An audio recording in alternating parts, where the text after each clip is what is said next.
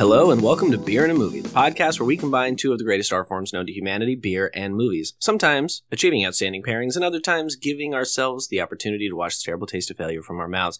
I am your host, Carlos Cooper, and with me as always, Dave Gurney and Joe Hilliard. And we have a special guest today. Boy, it's me. No, I'm just kidding. Well, you are a special guest. Well, yeah, sure, but we have a specialer guest, and it is Joshua De Leon. now the proprietor of the NASA, formerly / maybe possibly currently of the Blind Owls. DJs under the name Hilo come to the NASA New Year's Eve party. That's right. You can guess when that is. If you're listening to it on release day, we're talking about just 4 days in the future, right? Yes, that's accurate. We'll be DJing. It'll be fun. Yeah. Josh, thank you for being here. Carlos, it's super exciting to have you back. Your name comes up often as we just recount memory lane. Yeah, you guys have been hounding me. Well, hey, I mean, you're a busy guy. We get it. And so it's always nice when you can find that pocket of time. But I know it's tough to do. I mean, you are an entrepreneur. You are. Well, I told Josh I was considering coming on for the Wonka episode. And, I haven't had as much time to make it out to the movies. And Josh literally looked at me and he was like, really? You're going to use one of your few theatrical outings for Wonka? And I was like, we already have a better Wonka. And I was like, that's a good point. Let's go see Godzilla. And that's what we did. Oh, well, that was it. Did not disappoint.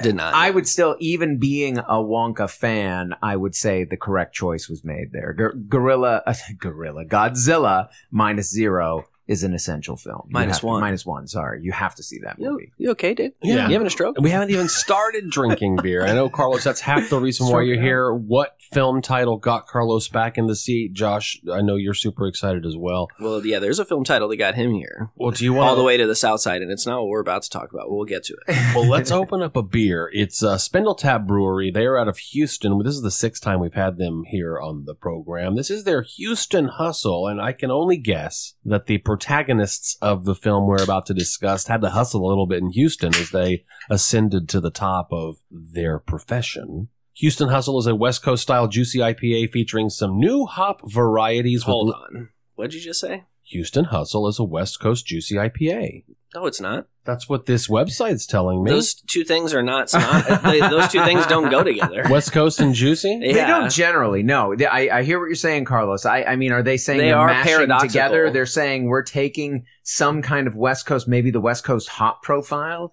but getting it to a juicy place. I don't know. I always love it when they call out specific notes you're going to hear, because that's what I'm going to be looking for. Flavorful notes of passion fruit, guava, and citrus make this beer one of our most refreshing yet. Wow. A lot of bluster there. No, I'm just kidding. I mean, I believe in them as a brewery. Smells really juicy. So maybe overcoming any West Coast bias here. Confirmed juice for sure, based on the nose. But I just wow. Don't call it a. That's I don't absurd, almost. I mean, that is. There's a really. I don't orangey. know if you. That's like very orangey. Yeah. That's I don't know wild. if you had it yet, Josh, or if y'all saw my message. It was about a month ago. But there's a Burlington Beer Company. Is that what they're called, right? Yeah. Yeah. Burlington Coat Factory. Yes. There's a Burlington Coat Factory. They brew their beer now? Juicy IPA at Lucy's, or it was. I don't know if there's still more of I them. don't think so. But shit, it was good. Joe brought a Burlington can. Yeah, it was not a that stout, long ago. right? Yeah, it's hit our I market listened to because that. I went back to the grocery store and saw 2 or 3 other What was Burlingtons I the- could have picked up. Hit the spreadsheet. What episode was that? Dun, dun, dun, dun, dun, dun, dun. It's taking a while because Garden Path Fermentation is in Burlington, Washington. Yeah, that's right. We recognized. We did their barista double coffee porter, which That's I had on a right. tap in New Yes. Braunfels and bought a can. I liked it so much. With what movie? Napoleon. Oh, yeah. God, yeah. I think I like that film even less the further I get away from it. Yeah, it gets worse as time goes No, I say on. string the battle scenes together and you got a banger. Yeah, and it's 45 minutes. The ice battle scene specifically. That one fucks. Yeah, they were all great. Insane. I don't care about the love story so much. I don't care about literally any other part of it, except for those like orchestrated, The choreographed guillotine fight was scenes. cool. Well, yeah, of course. Guillotines are objectively cool. But we're not here. We've done Napoleon just a few episodes ago. What are we doing today, David? Because I listened to y'all talk about that beer, and so I was like, I haven't seen many new movies, so I knew it was a movie I'd seen. That's why I was trying to connect the dots. Well, but we are doing a new movie that I have seen. Absolutely. But I like hearing Carlos's opinions on films that he didn't get to weigh in on in the episode. So I think this is a service to our fans. Fine, 2-hour episode. But no, the film that we're here to talk about today, one that I've been anticipating since it was announced, at least certain aspects of it were announced. I remember casting notes early on, is The Iron Claw, 2023 release from writer-director Sean Durkin, right? He wrote this and directed it? Correct. Yes. Produced it as well. So kind of a multifaceted guy here. This is his third feature. The couple before this, sadly, I don't think any of us have seen, although we'll see today if that might change based on our experience with the Iron Claw. Inspired by the story of the Von Erich wrestling dynasty based in the Dallas area from the 1960s through to the early 1990s. It's a family beset by tragedies, one after the other. At the core of it are 5 brothers, though actually kind of 6. But kind of 7. This is inspired by, okay? Folks. They took some liberties, but the family was in on it. The surviving brother was kind of consulted.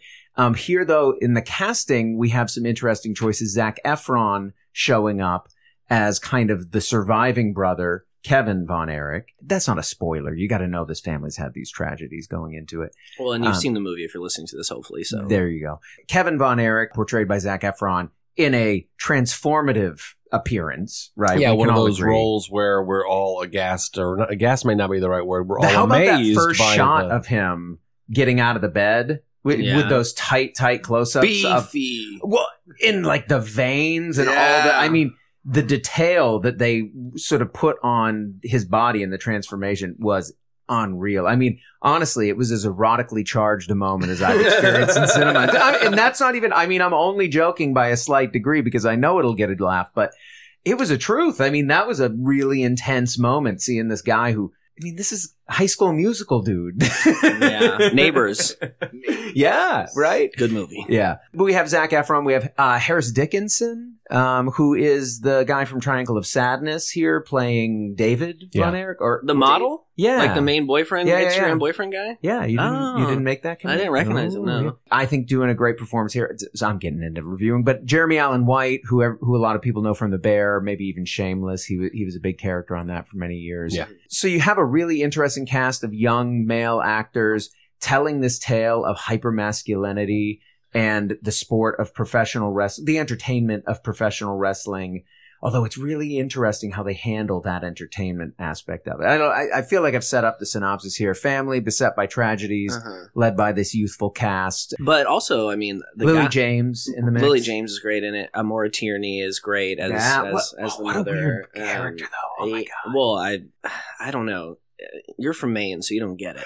But that's how the detached mother role works in Texas? That's the born again standard family gender role value. Did that ring true to you? Well, it didn't seem that weird to me, but she's good at it. Clearly, when you see this film, it is all patriarchy. The father, Fritz, who had a wrestling career. I love that guy. That actor from Mindhunter. He was great in Mindhunter. Holt McCallany. Yeah. Yes. I like him. Really good. Really good.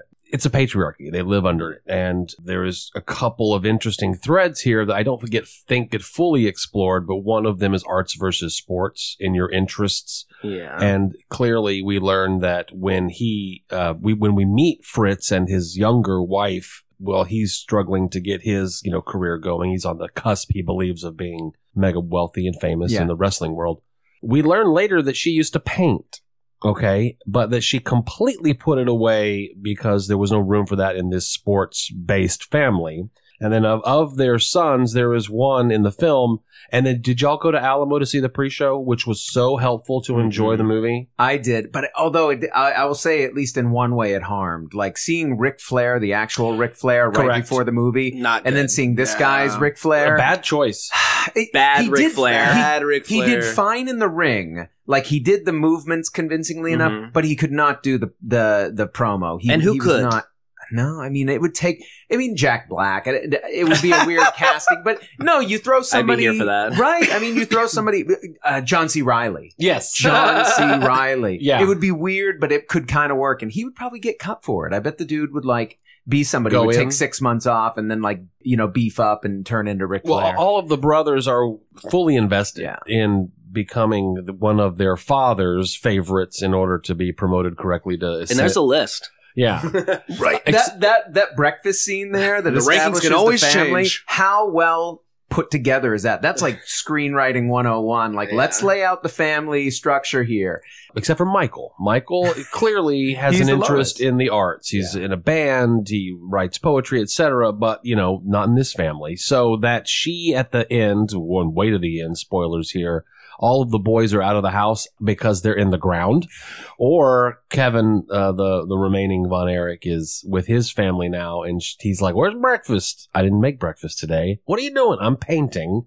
And you can see maybe that she's going to get back into some of these things that she was interested in after this total failure of parenting in many, many ways. I liked that aspect of arts versus sports as interests. I wish it had been fleshed out a little bit more. Yeah, I mean, I don't know that particular point is super important to the story. I mean, it is a little bit, I guess. It's important to me. I kind of went into this because, I listened to a 6-part podcast series about Vince McMahon, and I watched the Dark Side of the Ring episode about it. So I know everything there is to know about wrestling at this point. I am the foremost expert on wrestling. So glad you're here. So I went in. Yeah, I know. Thank you. I went in kind of not speculating, but kind of really just looking for how they were going to portray this. Is it going to be? Are they going to try to rose-colored glasses it? Are they gonna take crazy creative liberties and get super detached from what really happened? Are they gonna paint Fritz as this conflicted multi-dimensional character where you can sympathize with why he's doing this or whatever? So I was more so than when I see most movies, kind of looking for the inner workings of it and looking in the cracks and crevices of the depiction of the story. That being said, I think it's really good. B, I think Zac Efron shows what he's made of in this. In a huge way. In a big way. Okay, so he's doing the opposite of Ryan Gosling, where he started off comedic in a lot of stuff, right? And now crushed, he's and now he's but I can do the drama too. Yeah. The thing he's doing differently is that he's good at both. I don't think Ryan Gosling's good at both. I think he needs to just So wait, you think be Gosling's funny. Good at drama? Oh, you think he's good at comedy? He's not drama. hilarious. I agree. But I think he can be good at drama. His dramatic too, stuff, sometimes. by and large, with some exception, is kind of just Okay. all right, whatever. But interesting. But okay, but you Zac like Efron showing you he can do both. I mean, Jeremy Allen White's Jeremy Allen White. We know he's got the stuff. This isn't a stretch for him. This it's not. is in his pocket. This is in the zone for him. Yeah, he's right. But in the it's great pocket. to see him riding it. No, for sure. Harris Dickinson, a little bit of a revelation. I mean, He's in good. that, I loved him in Triangle of Sadness, but you don't know for sure. Is that him? Is that his character? Or is that the actor? And I'm just seeing what this guy... But no, I see range here, and I see this... I like the David character. The scene in the restroom. Dude, brutal. Right? I mean, but really... it was one that as I was watching it, I'm like, look at how they're modulating this whole thing. It's it starts out disgusting, vomiting and blood into a toilet. It's still there in the backdrop as they're having this really deep conversation. Never blinks away from it. It's really interesting what he decides to hold on in this. And then Kevin reveals that they're pregnant. Yeah. In that moment. Yeah. With the vomit behind them. Right. There were so many great touches in here. I want to go back to Zac Efron to say it took me a good 2/3 of the movie to get past his freakish appearance. I don't mean muscular. hair? I'm Well, talking it's- about the face structure Sure, that changed yeah. with whatever it was that he did. Yeah. And I hope for him that it goes away when the muscles, begin to deflate a little bit and gets back into whatever real life looks like for Zach. I was moved in junior high to a small town about 35 miles away from here. And I was plunked straight down into, we're talking 83, 84, 85. This is when WCCW would have been reigning supreme. They on the did a Texas Saturday airwaves. night Yeah. show called Saturday Night Wrestling. I can't remember. And on Sunday at church, all of the kids would get together to discuss the notes. And I did not watch it, but I remember the Von Erichs, and I remember the Iron Claw, and I remember some sleepovers where I did watch it. There was one girl, Carrie Von Erich, he's so hot, you know. So I, you know, the research that I was doing with that time of learning girls, I looked to see who hot guys were, and Kevin Von Erich didn't look like a caveman lawyer from Saturday Night Live from the neck up. You know what I mean? I get what you're saying. So that was a little whatever, but I remember the Freebirds, and I remember Ric Flair, and I seeing that pre-show where they just strung together my favorite parts of wrestling, and it was depicted in the film. The calm professional broadcaster that's dealing with all this, you know, craziness around him. So, Ric Flair, what do you think? I'm trying to ask you a serious question. Oh my God, you know, and that's showmanship and fun of it.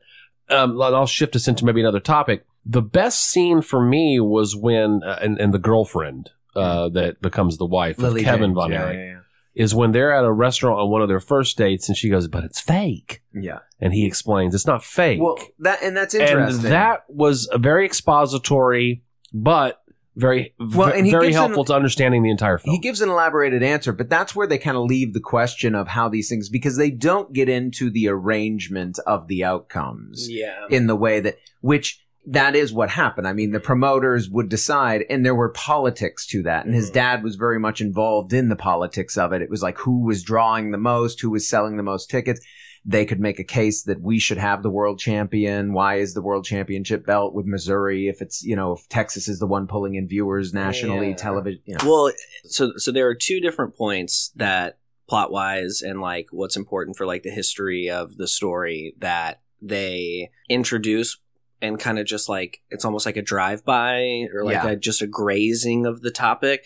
One of them being kayfabe, which, you know, is the arrangement and like the philosophy that, yes, this is all planned and scripted or whatever, but we are to the death going to protect the illusion, you know, and at the point the Von Erichs are coming up in, the way that kayfabe kind of like really gets the facade comes down is that the WWF, I believe, it might have been another organization, but I think it was the WWF and the McMahons go to court and basically say this isn't actual sport, it's entertainment, it's all arranged, so our referees don't actually have to be state certified the way boxing and everybody else is. So they go to court and straight up admit they're in the cast also, the referees. Yeah, which, you know, isn't, at the time they obviously are still maintaining kayfabe, but that's like public record, like, you know, whatever, and but that hasn't happened yet in most of this film.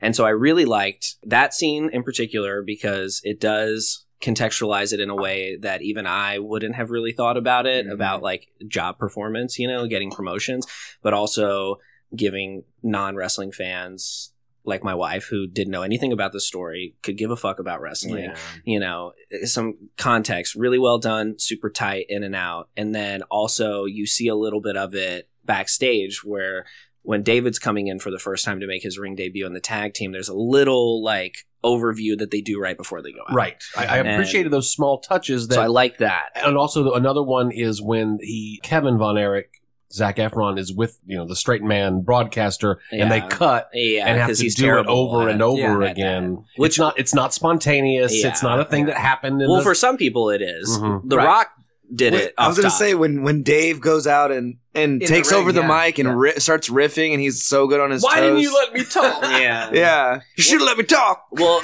that was the reality of the family too, was that Kevin was the most technically proficient wrestler, like the most talented at wrestling.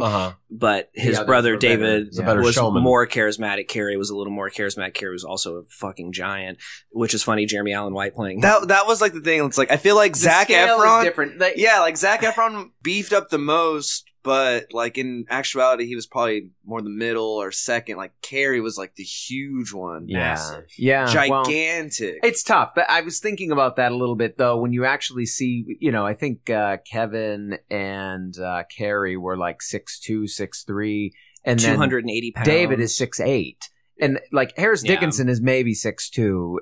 Comparative to the rest of them, the other huge. guys are like 5'10", 5'9". No, Jeremy Allen White's 5'7". Is Zac he Efron 5'7"? is 5'8". Yeah. Okay, well, we talked about it's like they look so good together, and then when they're like wrestling against other they wrestling do a pretty actors, good job. I thought they did actually a pretty good job with angles and everything, making it seem comparable. But there were maybe a couple moments where it felt okay. These guys are a little too small to be in the ring with the guy. But yeah, mostly they did pretty well matching. So the other plot point or whatever that gets kind of grazed that I didn't like as much, I thought the way that they did it with the kayfabe thing worked really well.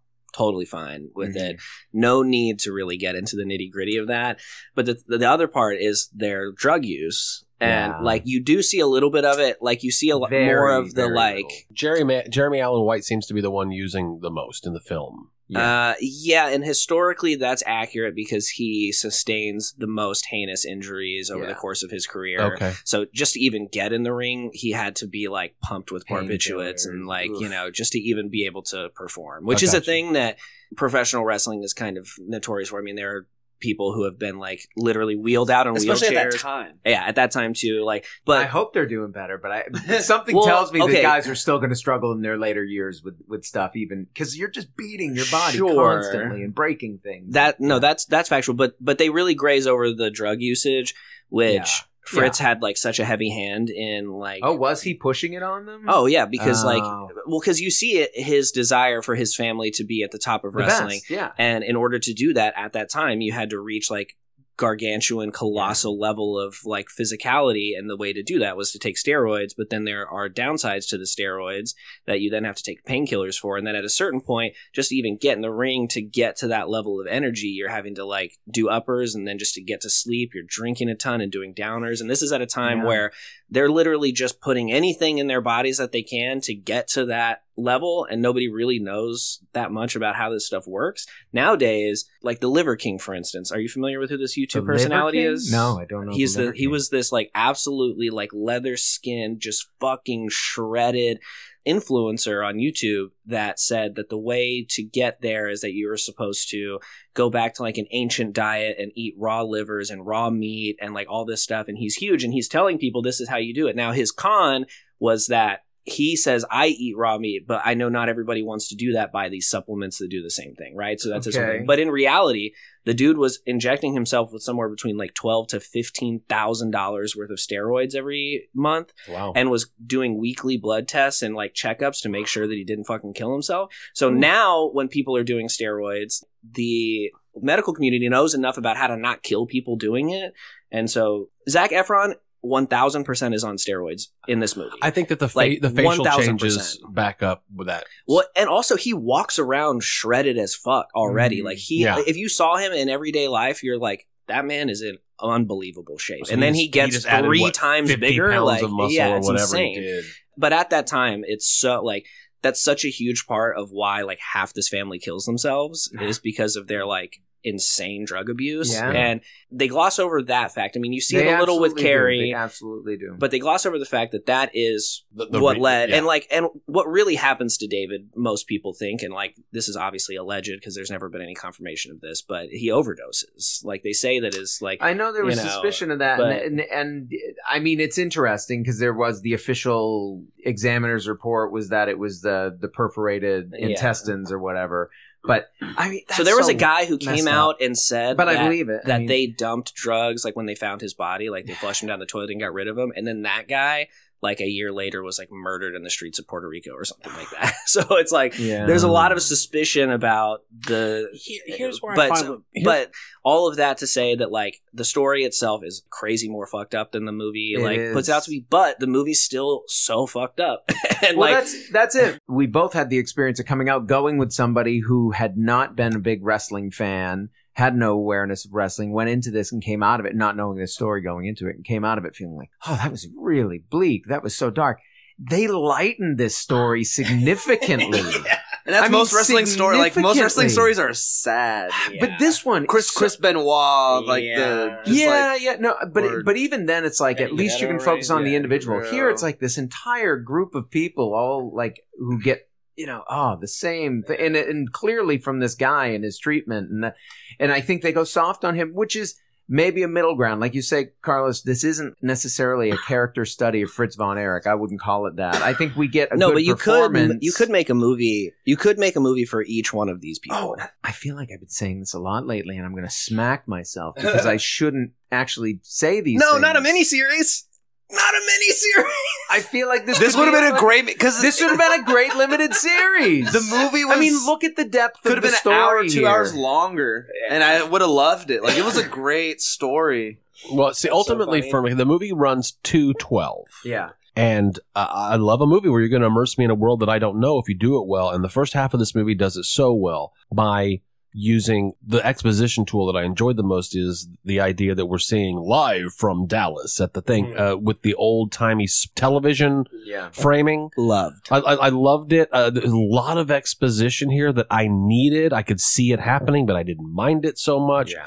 Around the 2/3 mark, I felt the movie seriously begin dragging for me. Well, it's because you're setting up everybody dying And one after the other. And I thought to myself, well, the movie needs to be about half an hour shorter. But here's the thing. I cannot figure out which half hour to remove. No, you can't. And they already removed one brother. I mean, one brother who committed suicide is not included in this film at all. Just to probably spare some running time. Well, it's exactly because of Okay. that and him and Michael's story are like similar enough that you wouldn't be getting like a ton of extra like depth or like, you know, like right. their stories are congruous enough. Though it has its own tragic. I mean, they're both very similar, but it has its own. It's No, such for a sure. sad, I say all that to crazy say thing. the first half of this movie I was completely dialed in and absolutely loving, right? Mhm. Then we get to the ending, and there are two things that I want to mention. Number one, when Carrie, the white character, The Jeremy Allen White. Yeah, let me clarify. The rest were Hispanic. Did I miss something? The moment that I said Von it, Ericho? y'all jumped on it before I could.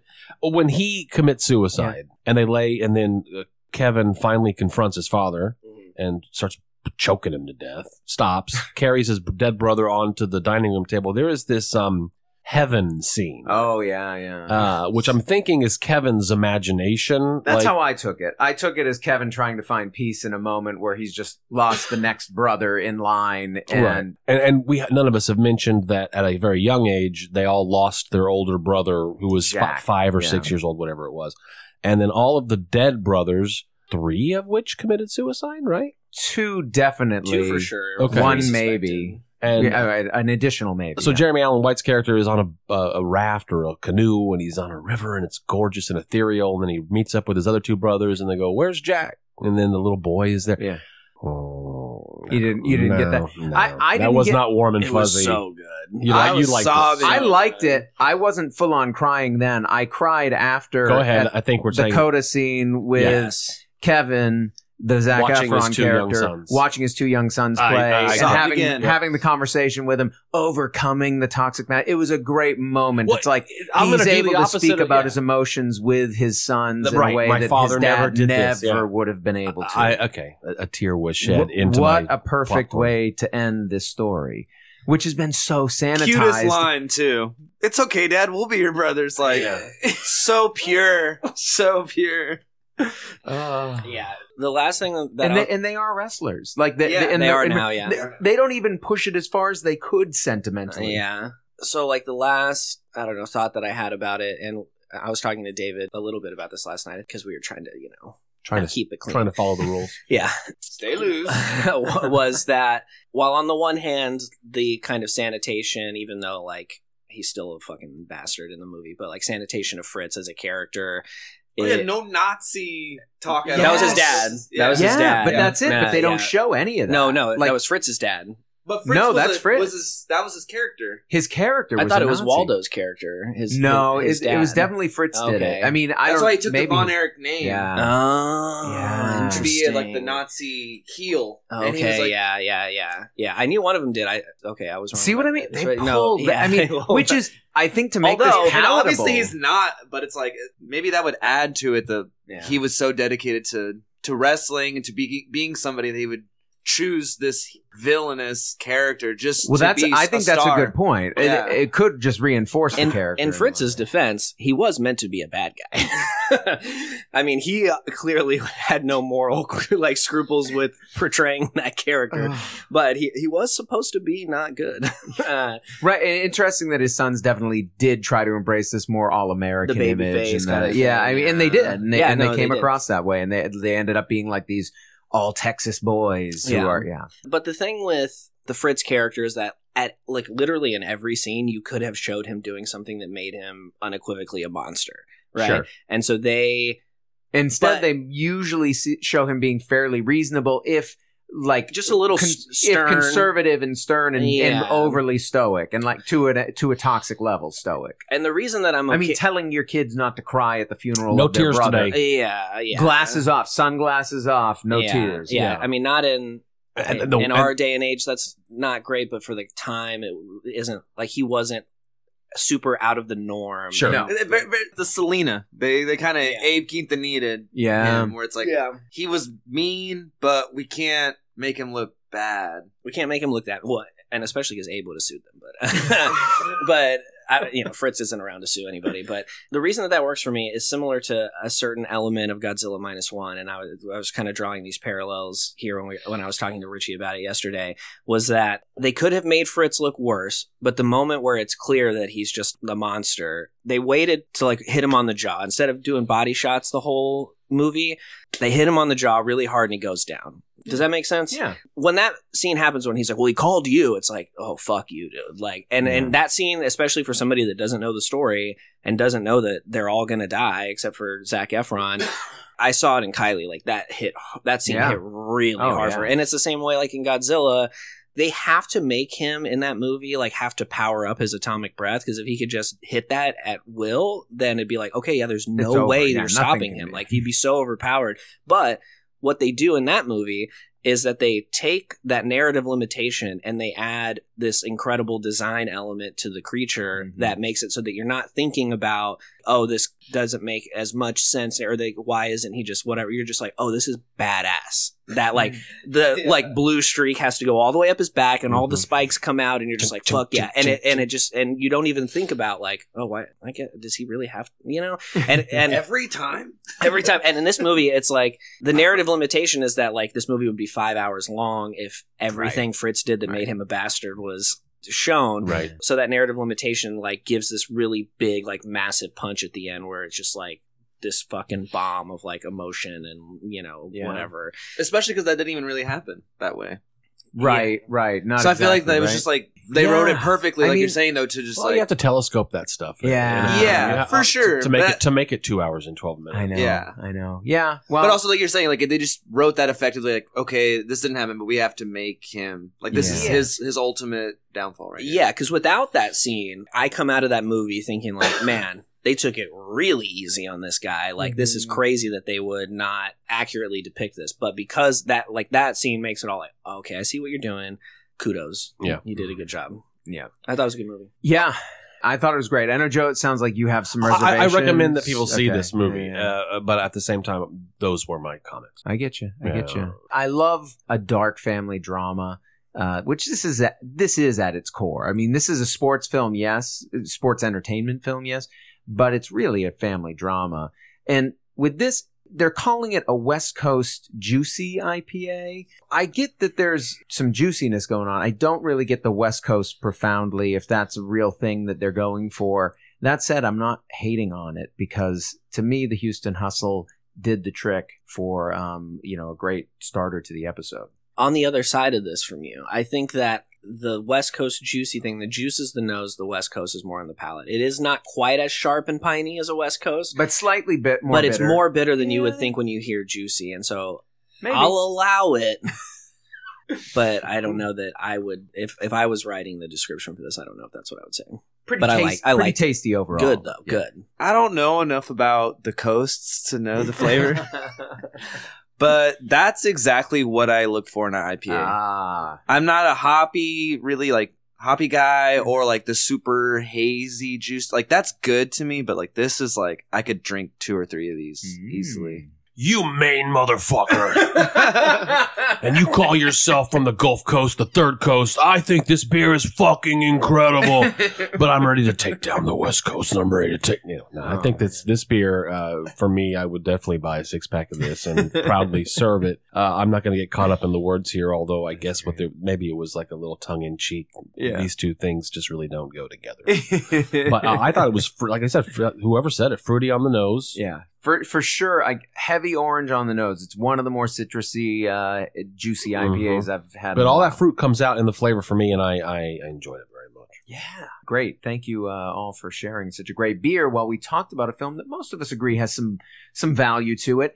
In the second half, we're going to talk about a film that's connected thematically in some ways, but that I think was largely dismissed by critics when it first arrived in theaters. I feel like it's built a bit of a cult following since, and we can talk about what may inspire that and whether it's deserved when we get back.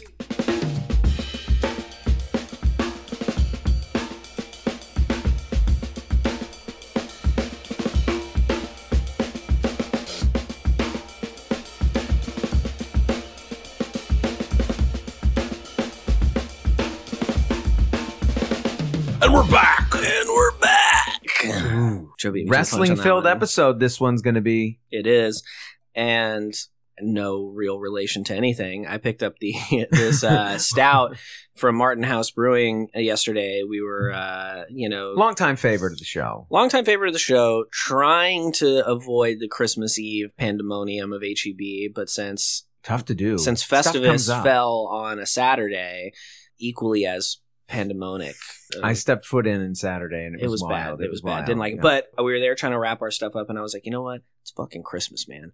I'm not just going to get an 18-pack of Coors. I'm going to get myself something fancy, too. Ooh. And there were a couple of things I saw in their like craft section. There was one that I was reading, and I was like, man, this sounds really good. And I was like, Kylie, listen to this. And I read off the ingredients, and she was like, man, that sounds crazy. And then I looked at it, and it was a $35 4-pack, and I was like, nope.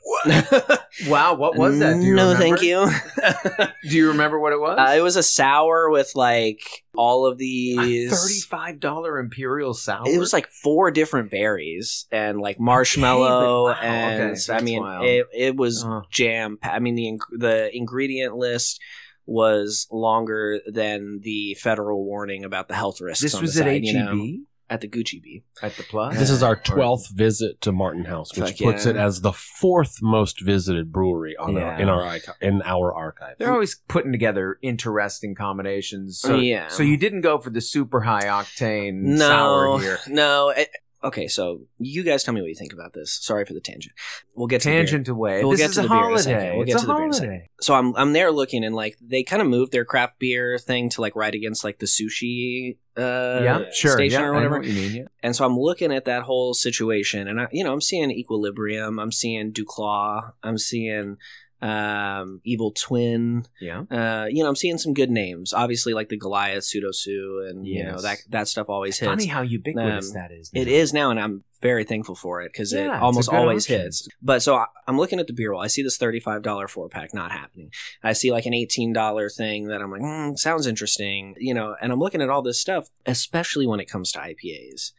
I've gotten to a point where I am unbelievably hesitant to get them. When you don't know when they were canned, and because you're worried it's going to be an old one, a shelfie. Yeah, or if it's like shifting taste. Well, not just that, but it's just like if I'm going to spend $20 on a pack of beer, I better fucking like it. And I want it to be relatively fresh because we all know those fall off pretty quickly within like 3 to 6 months. You're out of beer. I also feel like the definition of shelfie has morphed over the last couple of years. Well, because the whole market is morphed, right? I mean, craft beer is cratering. It is cratering. This should be an in memoriam episode. No, for all those that we've lost. I don't want to change this thing to beer and a seltzer. I don't want to do it. No, we won't have to. Seltzer in a movie. Seltzer in a movie. Yeah, there will continue to be a craft beer scene, and there will just be mostly really good breweries. I mean, I had a great barrel aged porter from Rebel Toad last night. Yes, they did a great job. They're still doing it. Anyway, so I picked this one up because it sounded delicious, and it was from a brewery that I trust, and it's a stout, so I'm not super concerned about how long it's been there. Right. Maybe some of the more like pungent things can fade off a little bit, but it's never going to get bad. Yeah. So I got the Puppy Chow from Martin House. It's 8% ABV, and it's a stout with powdered sugar, chocolate, peanut butter, lactose, and Chex. I don't know about you guys, but this is one of my favorite snacks. Is this one that's like a holiday snack? I know for a lot of people, this is one that a mother or it's a an road aunt trip or a- snack for me. There was a time in my life This is where you meet the upper crust. The people who are mixing up puppy chow for road trips. No. Chex basis? Makes it. Okay. You can just get it off the shelf. I thought I thought the whole thing was that it's called people like make big Muddies, right? batches of it. It's called Muddy Buddies. Muddy yeah. Buddies. But no, when I was a kid, this was definitely a thing that some kids' parents would make around this time of year, and they would bring it to lunch at the cafeteria, and he would, dole them out to whoever he liked them. It was like Fritz's ranking list. Like whoever gets the most puppy chow. Merry Christmas. This was before MySpace Top 8 too, so you had to have ways to rank your friends. With only 6 ingredients, puppy chow or Muddy Buddies is extremely quick and easy to whip up, making it the perfect recipe for the busy holiday season. And they say rice Chex. You sold me. Rice Chex cereal, semi-sweet chocolate, peanut butter, unsalted butter, vanilla extract, and powdered sugar. That's how you make Muddy Buddy at home or puppy chow. And it is delicious. Wow. I mean, the puppy chow. Well, the mix. This aroma is it's all powdered sugar. This is sweet. Yeah, but peanut butter, it's got all the flavor component. I feel like there's a good capturing of the Muddy Buddies puppy chow aroma with the aroma. What's the of ABV beer. again?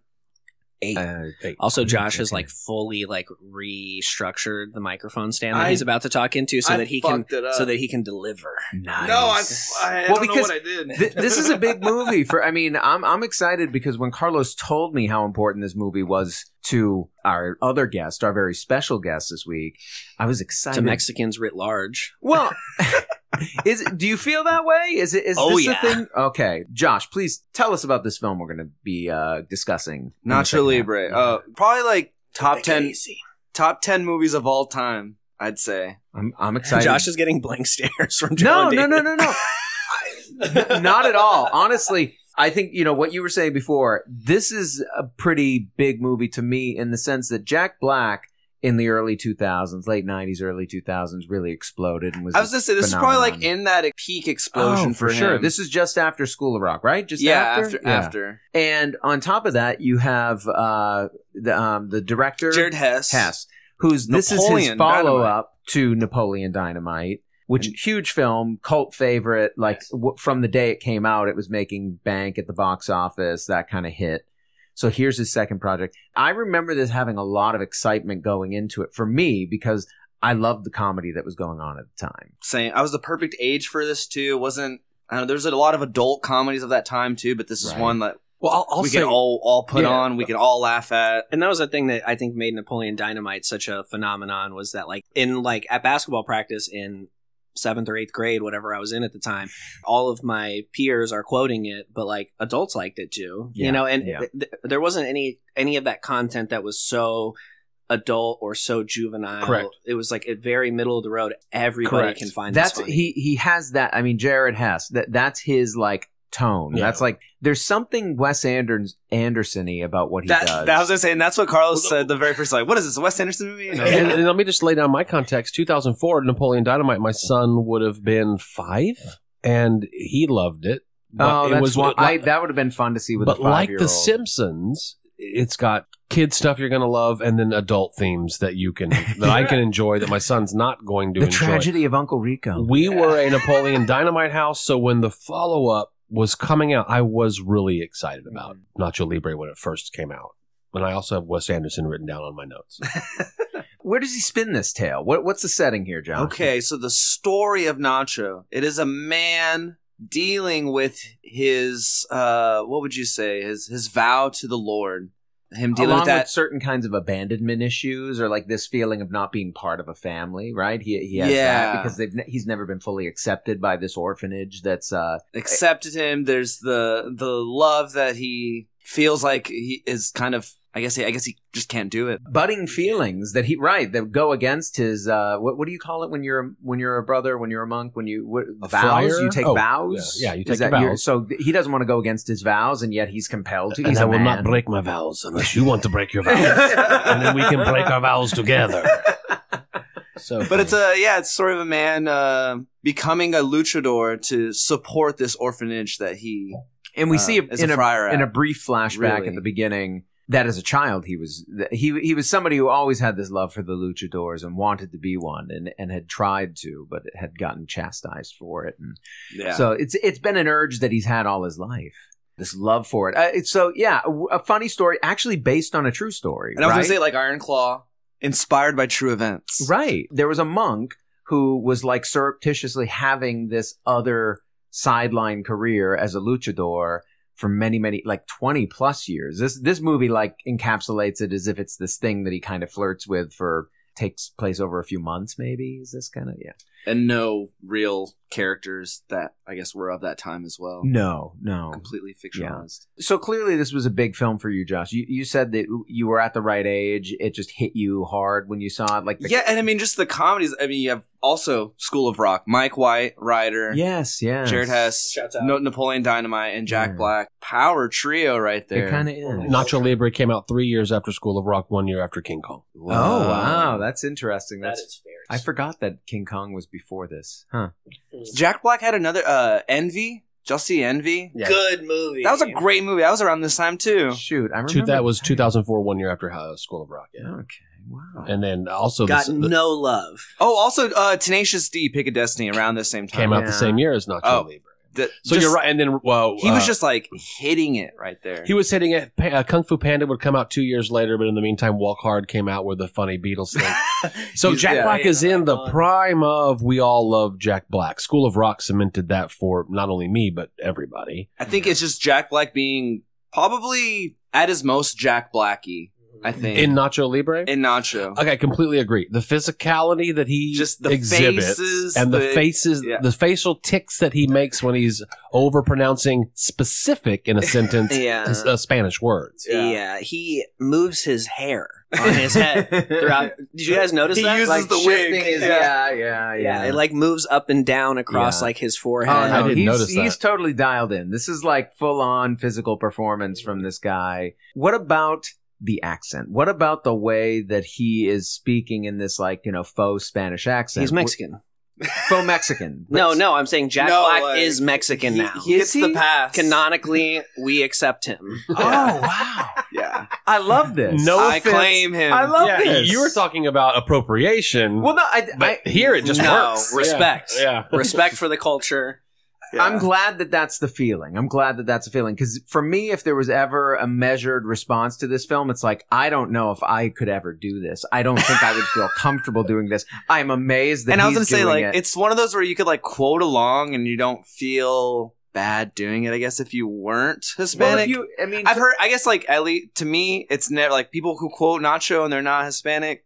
Hilarious to me still. Okay. Well, I mean, when the group of people that hang out on the street that the shop is on and stuff collectively discovered, because Josh has known for a while, but collectively discovered that I'd never seen this movie.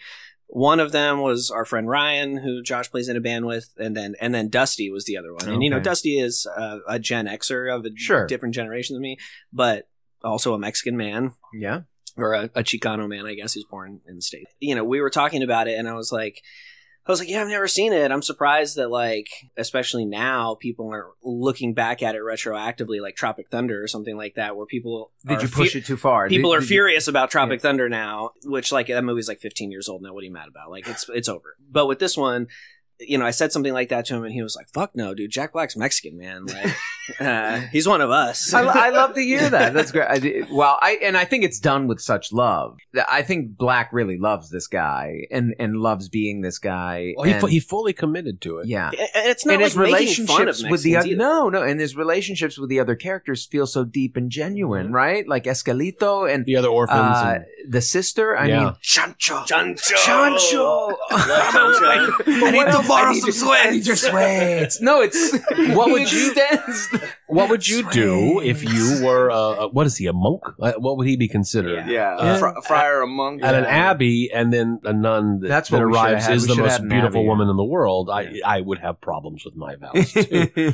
So the film follows. She is beautiful. Yeah, the film follows Nacho as he wants to become a luchador, and he teams up with a street urchin. Well, a thief. They treat him as an animal. Though. Like before he his friends, he's like just makes feral animal noises. And they begin a tag team, and then you begin to see his ascension through, I guess, this one town's wrestling world, and trying to get up to battling sin as well.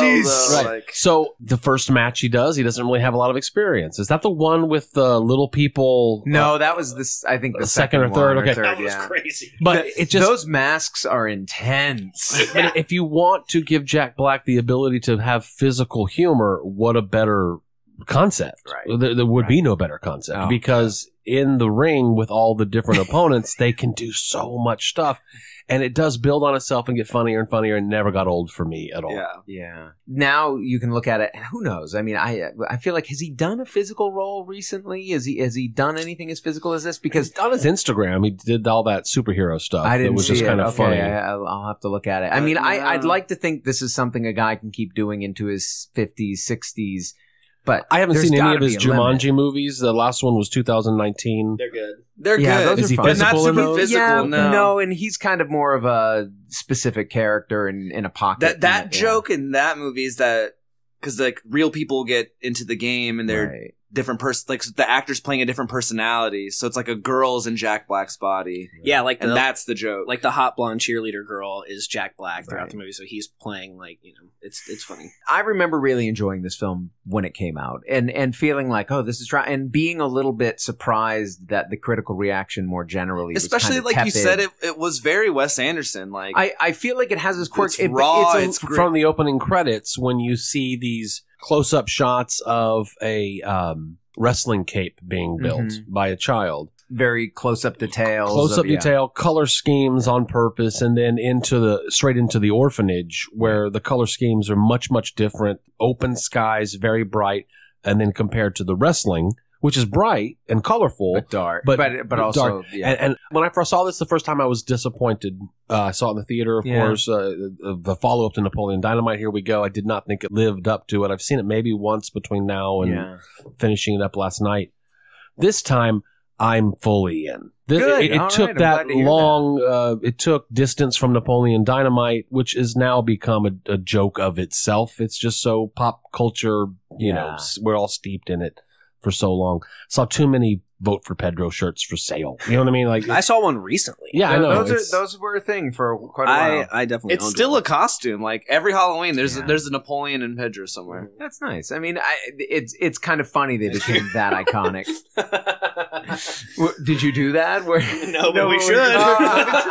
That would work, actually. Oh my god. Also, the most recent physical-ish performance Jack Black gave was as Wolfman Jack in Weird Al. Oh, that's right. And that was great. That was a I mean, it's like more of a cameo than anything. But I follow Al on Instagram, and I've been seeing him posting a lot of he's a great guy.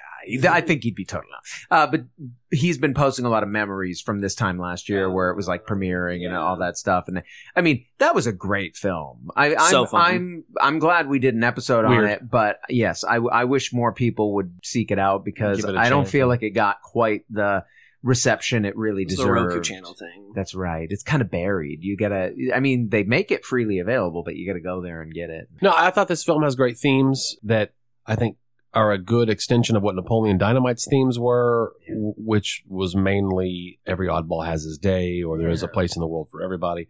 And here it's, you know, a lot of care and love given to the idea of being orphaned, religious vows and how we feel about them. I mean, there's a lot here. It's the only movie that's like overtly Christian that I'm like, okay, that also gets a pass. Like, well, and it does a good job. Like, there's clearly questioning of faith in these vows, and and it's not done in like a fame, and when he starts spending his money on himself, that's when that's the decline. He stops cooking for the kids. He stops cooking for the kids. Another point of being able when he makes those salads the first time. I was going to say that is one of my favorite like montage sequences in a film. And very Napoleon, like the opening Napoleon's everyone's food, with their credit on it. Yeah. It gives you opportunity for comedic beats. Yeah. He gets a little money, so we're going to have the thing where he and his partner walking through the Mercado with their beautiful sign, clothes. Escalito, his sign of fame is that he always has, street corn. He's Yeah, He's always got a nice ear of dressed street corn. That he's and he also gets does pissed odd when- things when, with his mouth and line Jack Black- delivery. the smiling. Yeah. Is always Well, and he won't let go of the elote either. Yes. He's getting beat up and stuff, and he's still holding on to it.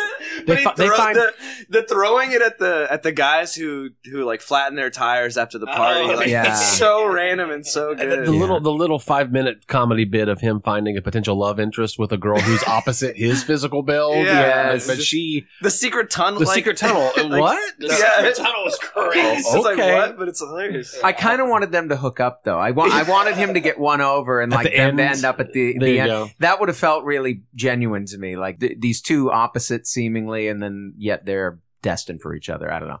It was such a cute He gets- movie in some. He gets some kicked ways. out of the monastery Yeah. because wrestling is a sin, or watching wrestling, attending wrestling, and then he writes a lovely Sin of note vanity. to the It's to in the the Bible not to wrestle your neighbor.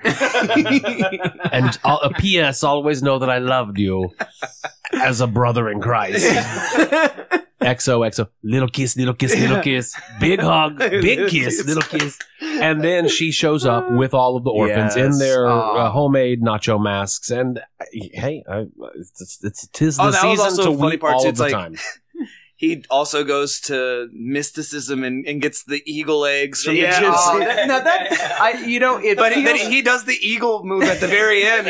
He Yeah. flies. That's true. and That's tackles true. It feels like a Great payoff. diversion Yeah, in some great ways. payoff. It does have that payoff, but I feel like an underuse of Stormare, Peter Stormare. Oh, he was you know, great. like, Oh, he's Just there for 5 minutes, I yeah. know, but I kind of wanted a little bit more. Like he should go visit this guy. But for also, some- what the fuck is he doing there? Like, why would you cast one of the scariest men?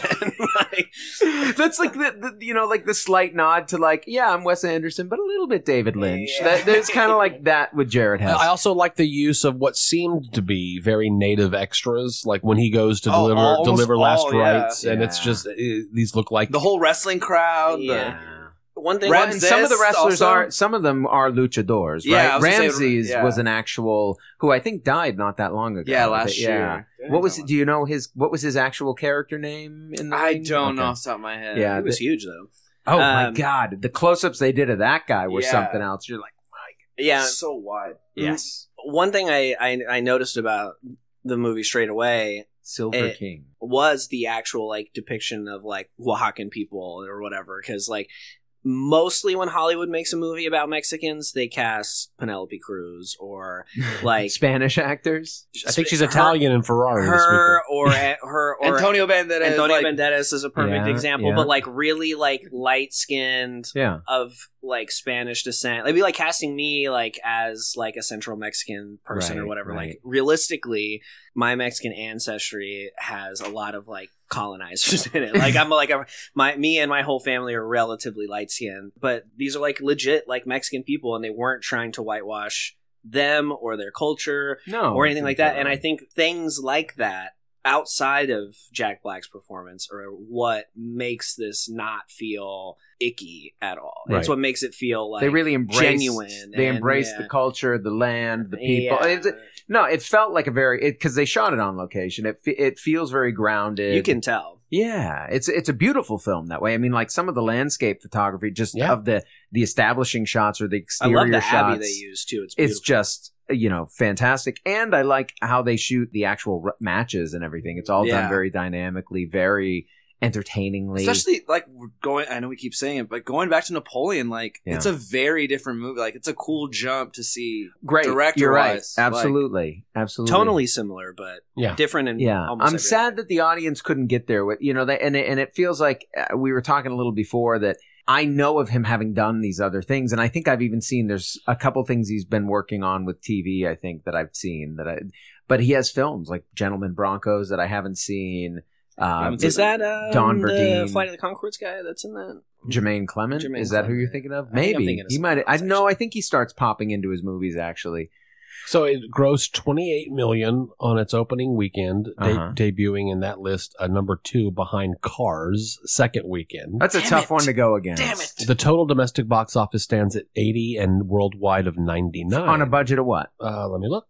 I bet this is a film that was made for $20 million or less. Yeah, Yeah, at the time. I mean, other than Jack Black, there's not a lot of stars. This is very financially successful. I mean, that's the thing. Is it's they got my money. I think it's a little. I saw it in theaters. I think it's a little sad that this gets.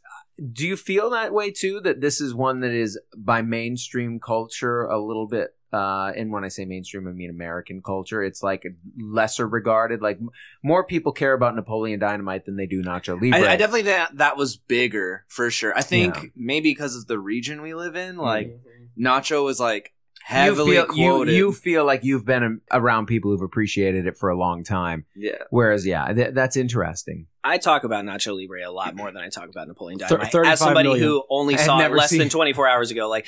I think definitely because of the region where we live, that's the one that has the longevity and the legacy that has like really like stuck. Yeah. Versus Napoleon. I'm sure if you went to, estimated 35 Minnesota million or something. Okay. 35 million. Twice what I 35 thought. million? But still financially successful. Grossed 88 in America and 99 worldwide. 35 is not a ton. Does Corpus Christi have a luchador scene? Does it?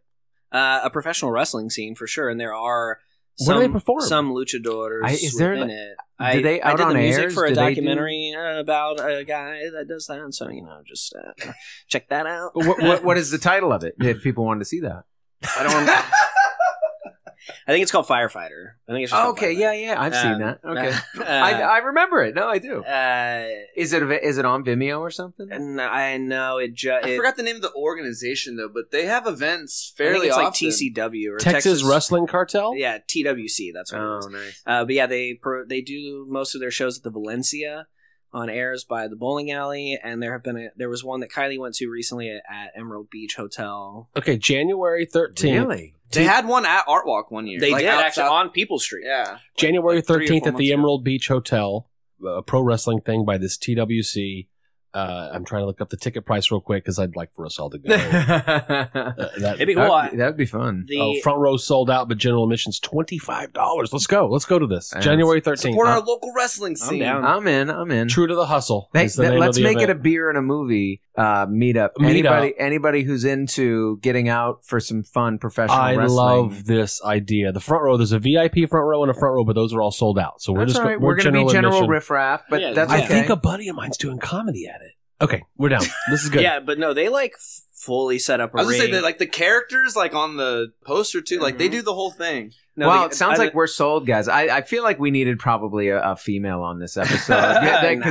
Although I will say, at least, Aaron's input, I think, on Iron Claw would be a big thumbs up. Kylie loved it, yeah. Just be ready for the emotional trauma of the whole experience. But then with Nacho, she's positive on Nacho as well. Like Good movie. Does Kylie have a feeling Loved on? it. Okay, there we go. All right, so we have some female endorsement as well, even if they don't It want to. seems a little racist that she liked it as much as she did. Which one? Kylie and Aaron? Kylie. Oh, okay. I was just kidding. The guy who the documentary is about that I did, just Yeah. as like a cap on that, he plays two characters. One is a babyface hero character Who is a firefighter? Yes. character. Yeah. Like, he is a firefighter, But he in real plays a life, character. But he also plays a character as a firefighter. Although but he also has he has a heel character that is a luchador. that mask. He he wears the mask, so like people don't know who it's him or whatever. But he's fucking shredded. He's a like, ripped he's dude. Like That's fun. and they do all the stuff. I'll get there in 2024. We'll talk about that in after hours. But not while I'm drinking these 8%. Yeah, no, there's no way. sugar There's no way we're getting laden- ripped while we're drinking this, folks. Yeah, I talked about this last week, the chocolatini that we did alongside Wonka. Yeah. I'm not going to say no to a stout. I'm not going to say no to a dessert stout. This falls in that category for me because of what feels to be a high level of sugar content. It's just real sweet. This one, But I might drink 2 of these in a 12-ounce can as opposed to that 1 16-ounce that we had. I don't know if I could power through another one of those chocolatinis. This one I might go that round- was too I might go sweet. round 2. That was too sweet. All the notes are in the flavor. Who made it? 903 Yeah. Brewers. Yeah. It was chocolatini. thinner, it was a little, and it was sweeter. So it just had this really, which is appropriate to like what it's trying to replicate, the idea of like a hard alcohol based This mixed is a drink. 12-ounce can. 12-ounce can, yeah. I couldn't do 2 of those. This one I think is much more balanced Agreed. in the way my palate wants a beer to be. What? Did y'all discuss the pairs with when y'all did that? Yes. What I haven't was the listened to it weird because one I haven't on seen that? one. Yeah. Old Hollywood vibes is the last one. What the fuck? We should have drank it with Gene Wilder's. Yeah. No, that's Interesting. Oh, no, this one I'm do like enjoying that. very much, Carlos, and thank you for bringing it. But you brought it and you wanted to buy it because of this is one of your favorite snacks. What'd you think? I like it a lot. I had one yesterday, but now I don't know, just by virtue of like having a full conversation while drinking this beer, as opposed to just like watching Jingle All the Way while drinking this beer, which is what I did yesterday. I love that. It's warming up in the glass more than I gave it time to do the last time I drank it, and it gets better. This isn't new to anybody, I feel, that listens to the show. A lot of stouts, they open up. They open up when they get to like 65 degrees, 60 degrees. It makes it fun to sip on them. Yeah. You pour it a little cold, and then you can kind of work your way into where it tastes the best. And then it's a great little journey that you can take with a small pour of a hefty stout like this. Martin House. It's fun when you have these breweries, and God, let's hope that some of them can stay aloft in this crazy market that is out there for craft beer these days. But, Martin House is knocking it out of the park again and again. They do some weird stuff too. Don't get me wrong. There's things ranch. There's things that I'll turn my nose up They at. did the ranch beer. But there's there's people who They want to did the try hot stuff. Cheeto beer too, right? Yeah, I think so. Hot Cheeto beer. I go to the grocery, the HEB Plus over here in Saratoga, and there's always a wall of Martin House with 20 options, and the one's more fun than the other. I feel The price point keeps me from getting it a lot. Yeah, I hear that. I have mixed feelings about what you just said. If you're going to pull in all those different ingredients, I mean, there's a cost involved, and I understand why that. But I hear what you're saying. It makes it prohibitive. It makes it. It's not like an in your fridge every day thing. Probably not. It's when you get together with good friends around the holidays and you want to enjoy each other's company, you might pull something like this out. I think this is perfect for that end of the year get together when you want to impress your little craft beer nerd friends who happen to show up at that company party or wherever you go. Dave and I are there. We're going to be very happy. Josh, I'm very happy with this episode. This has been fun. Josh, you can do a quote from Nacho Libre off the top of your head? Yeah. Okay. Do you have a favorite? Take us out at the end, please? Will you say your very favorite? At the very end of the episode. Can you? Is that too much pressure? Did you like I put the beer? too much pressure? Yeah. Love the beer. I've had it at Black Monk. Delicious. They had this in cans or on? They had this in cans, yeah. Nice. And shout out to Black Monk. They always have great craft beer selection in I should cans. get over there more. If And you great like the canned craft food beer. and great, like just it's a place to hang out and have fun. I should get over there more. With beer and a movie. They're also having a New Year's Eve party, by the way, just in fairness. Rival. If I make it out of the house, I'm going to go to the NASA. That's just, but it'll probably be an Uber. I'm going to play it safe on that night. Good call. The best thing about beer and a movie is you can make the right call. You can continue these conversations that we have on all forms of social media. We're on Facebook. We still poke around there occasionally. We're on Instagram too from time to time. You can go to our website, beerandAmoviePodcast.com, for some nice curated lists of our episodes, as well as the link to our TeePublic store where you can find various forms of merch. It's flying off the shelves for Christmas. I've seen a lot of orders. It's kind of weird. We have this little account built up there. I mean, I feel like we're conglomerate at this point. We're going to be buying up. Yeah. No, thank TikTok, you. Anybody you're who's bought, next. we very much appreciate that. You can join our chat on Discord, and we'd love you to do that. Just request an invite to Beer and a Movie. The conversation continues.